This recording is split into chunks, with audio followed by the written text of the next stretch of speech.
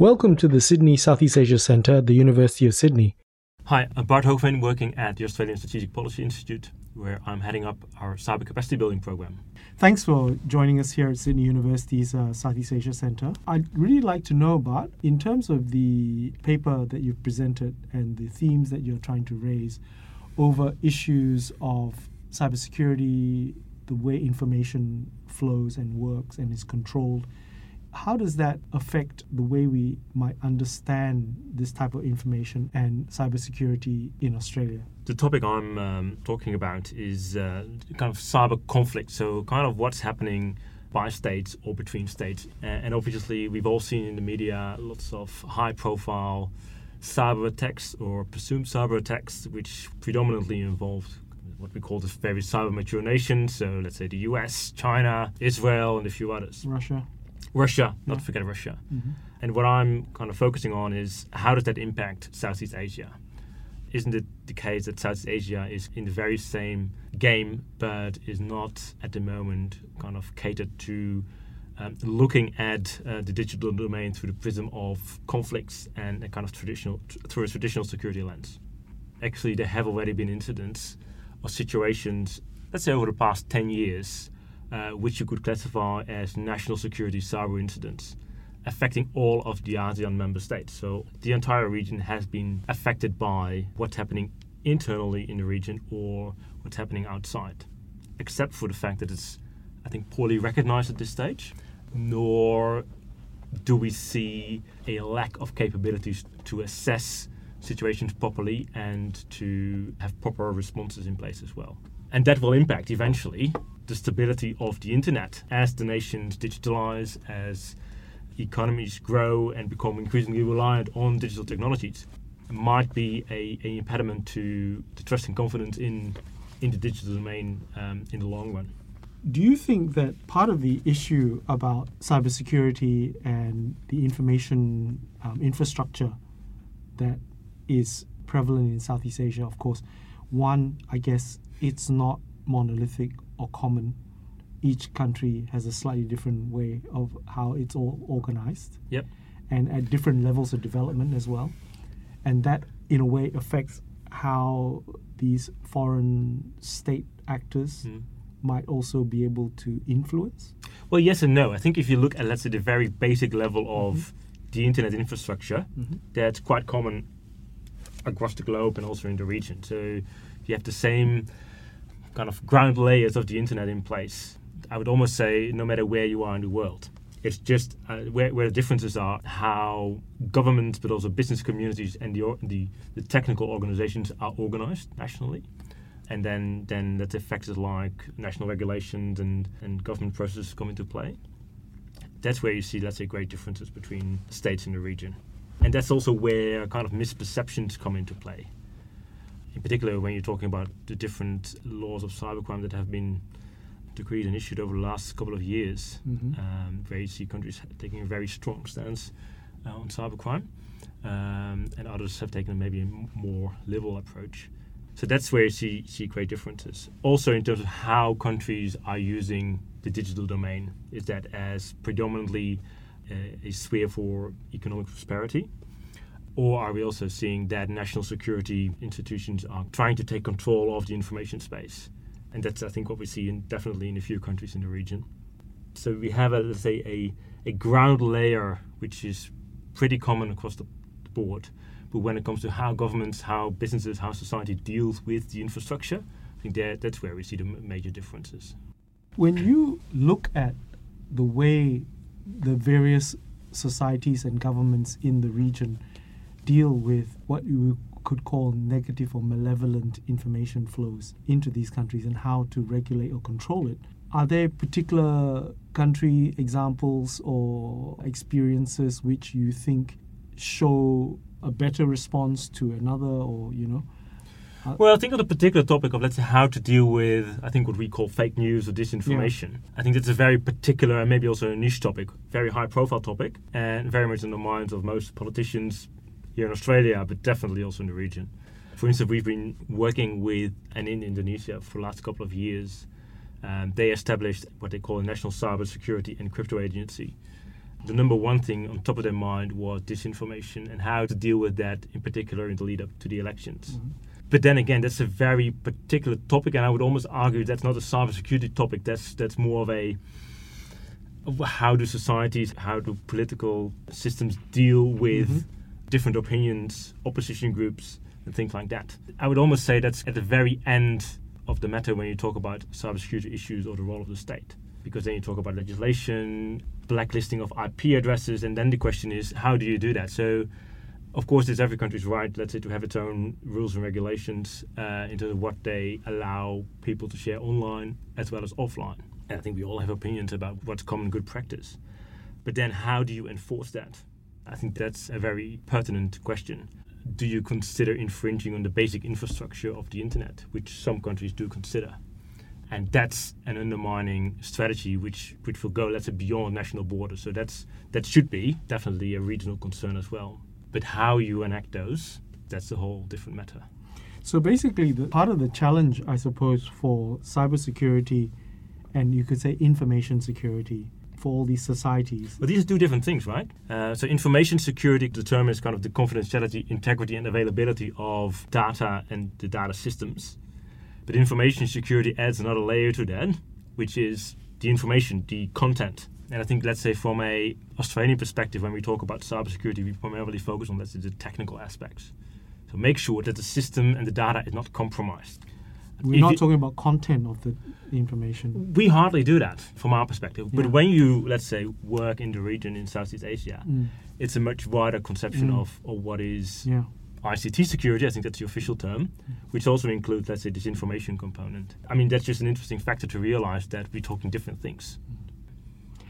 But of course, the issue for a lot of Southeast Asian countries, when you talk about information flows, a lot of it has to do with the popular terms of fake news, the disinformation problem, all this false information that in some ways can provoke everything from verbal disagreements, different political outcomes, to even politically inspired violence. So for Southeast Asians, that seems like a much bigger issue than just the integrity of the technology. That's right. But I would argue that that debate is not different from, let's say, the very same debate in the offline world.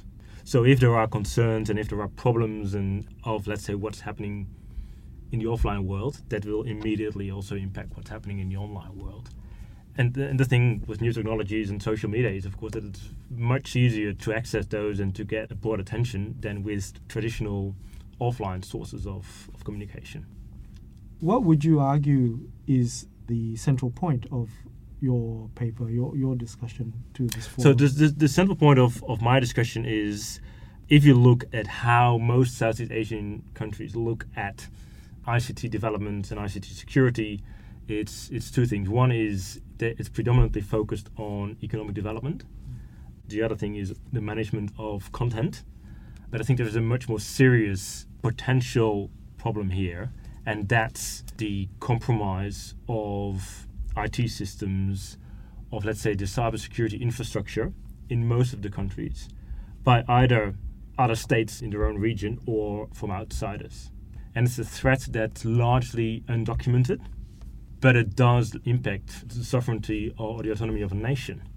And the problem there is, I think there is a kind of angst in the region to be able to call out potential perpetrators, because these could be neighboring states or big powers in the region. But also it shows, I think in most cases, an inability to properly investigate what's happening on their own networks. So all of the countries do have so-called computer emergency response teams, but obviously in different levels of maturity. And not being able to even secure or let's say be confident that you are able to secure your own networks in your own country. That's I think a factor that people are not willing yet to recognize. Do you think the inability to provide confidence, I guess, in securing these systems, it's obviously not a problem that is at the same degree for all these countries, right? Different countries may have more confidence, more ability than other countries. Yeah. And even at a policy level, I guess, depending on the country, the seriousness of this threat is taken differently, isn't it? Absolutely, and you see that, let's say, the more, can I say, developed countries, particularly, for instance, now looking at Singapore. I mean, they are world-class in terms of, obviously, their economic development, but also, let's say, the whole digital revolution or the digital developments that took place there, but also in terms of their cybersecurity capabilities. And it's not for nothing that they have also been kind of leading the debate in Southeast Asia to kind of get all the other countries on board to agree to particular international rules, international norms, so that there's a kind of a baseline understanding of what states should and shouldn't be doing in cyberspace. For instance, that first and foremost, states have to cooperate and exchange views, but also policies and strategies, so that everyone knows where everyone is coming from. But also that if there is an incident, that you shouldn't attribute it out of the blue, let's say, to another country because it so happens that there has been an IP address from a neighboring country. So doesn't mean that country is necessarily guilty, right? Exactly, yeah. It could be used as a kind of disguise, or it could be channeled through different, let's say, locations in the world. And that it's often also part of, let's say, a kind of geopolitical setting. But it also says that if crimes are taking place on your territory, you have an obligation to pursue those criminals. You should not allow your territory to be misused to inflict damage on other countries in the region. So these are a few of, let's say, internationally agreed norms. Singapore has been very active in trying to bring others in the region on board. But you see that those countries which either have a different geopolitical outlook or don't yet have, let's say, the sophisticated cybersecurity capabilities are much more hesitant to embrace that and play that active role. So presumably, like the smaller ASEAN members like Cambodia or Laos or even perhaps Brunei may not participate or have the same level of commitment that Singapore has? Do you think? Well, I think it's a matter of commitment, a matter of willingness, as well as a matter of ability. At a policy level, too. At a policy level, yeah, and at an executive level, so at an implementation level. Because if you talk about dealing with potential forms of infringement from very sophisticated state actors, then you also need very sophisticated abilities yourself to, first of all, to identify it and then take mitigating measures. Right. What threats would, say foreign state actors actually pose to these ASEAN countries? If you look at, let's say, the cases thus far that have been kind of collected since 2009, 99% involves state espionage.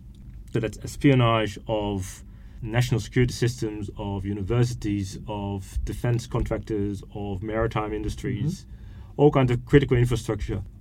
But it is being used as a tool to manipulate or influence and, in the worst case, coerce states to follow a particular line around other conflicts. So I think it's just a concern, and if left unaddressed, that's potentially a destabilizing factor and potentially lead to conflict, as some UN reports have argued.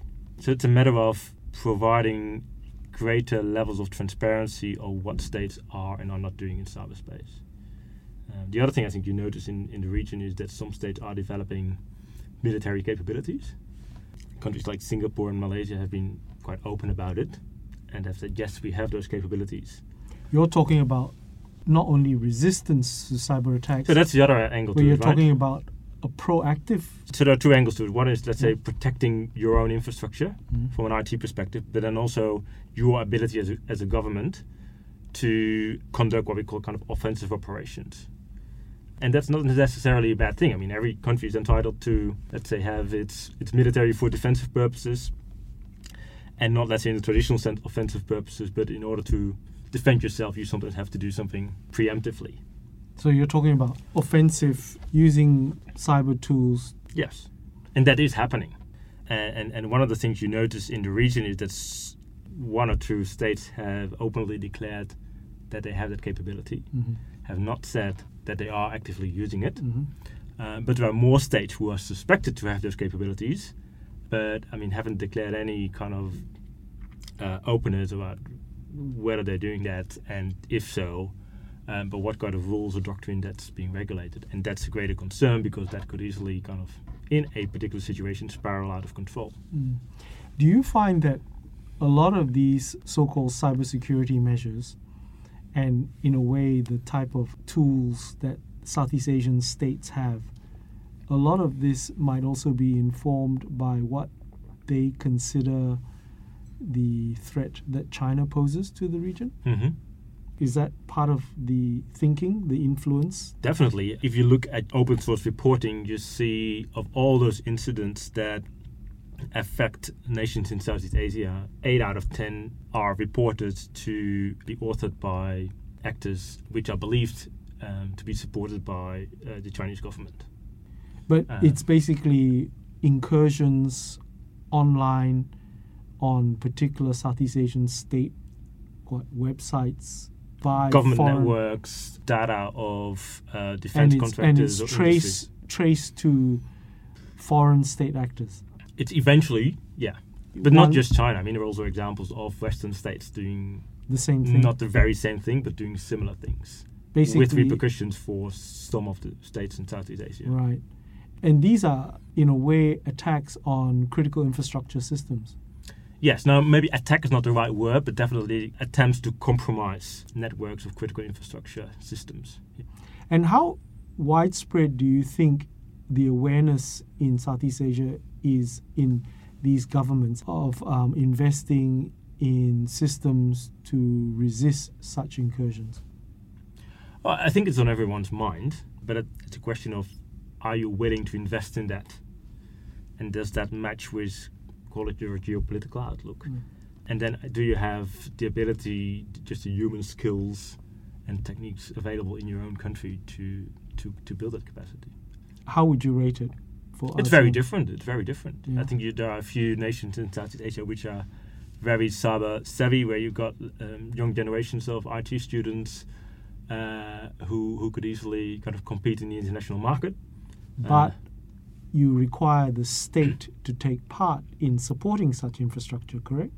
Well, you need states, I think, to invest in educational opportunities for those students to pursue a career in IT security.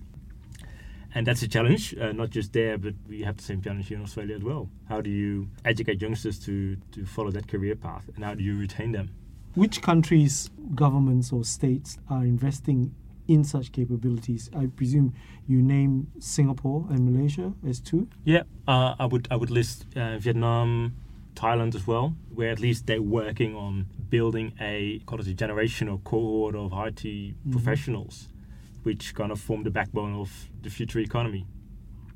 And other states have much more trouble in kind of building that. What about Indonesia? I think Indonesia is an interesting case simply because, on the one hand, they are investing very much in that, and you've got a very young, tech-savvy student population.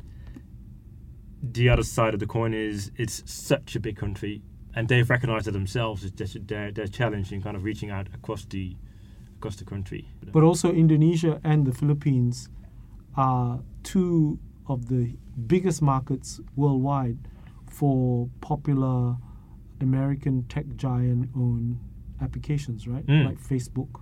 So the engagement, in a way, with foreign actors here are not foreign states, but actually foreign corporations, right? Yes. But is that a threat as well to this particular state's sovereignty when you have these corporate actors involved? I would say not necessarily. It depends again, let's say, how you as a government interact with those companies. How do you as a government interact with the big tech companies? How can you come to kind of certain agreements, gentlemen's agreements on how you work together, where they take, let's say, their public responsibility into account, and where government respect, let's say, their business independence. Because the Philippines, of course, makes the news for how it is a center for what they call fake news, right? And in a way, disinformation campaigns and so on, that influences Filipino political outcomes. But that has nothing to do with foreign incursion, right? Not necessarily. I mean, it could be, but I think if you look at the region, it's mainly domestically related. And I think in most of the responses from states is also with a very domestic focus rather than a regional focus. That's different in other parts of the world. I mean, if you only refer to... Do you expect that in Southeast Asia that domestic focus might change very soon, given that China is an interested foreign actor in the region and it wants maybe a better reception to some of its ambitions. And some of that can be persuaded using online space? Absolutely. I think you should be under no illusion, or no one should be, that let's say states are trying to promote their interests and values through these new means of communication. So I'm sure that's happening. But again, it's a matter of how you deal with that as a society, as a community, and sometimes as regulators. What's very particular for this space is that regulation is often not the most effective means to organize this. It's also much more a matter of educating your people in dealing with different sources of information. Thanks very much, Mark, for your time. Pleasure. Thanks for listening to this podcast from the Sydney Southeast Asia Centre at the University of Sydney. For more podcasts like this, look up Sydney Southeast Asia Centre at soundcloud.com.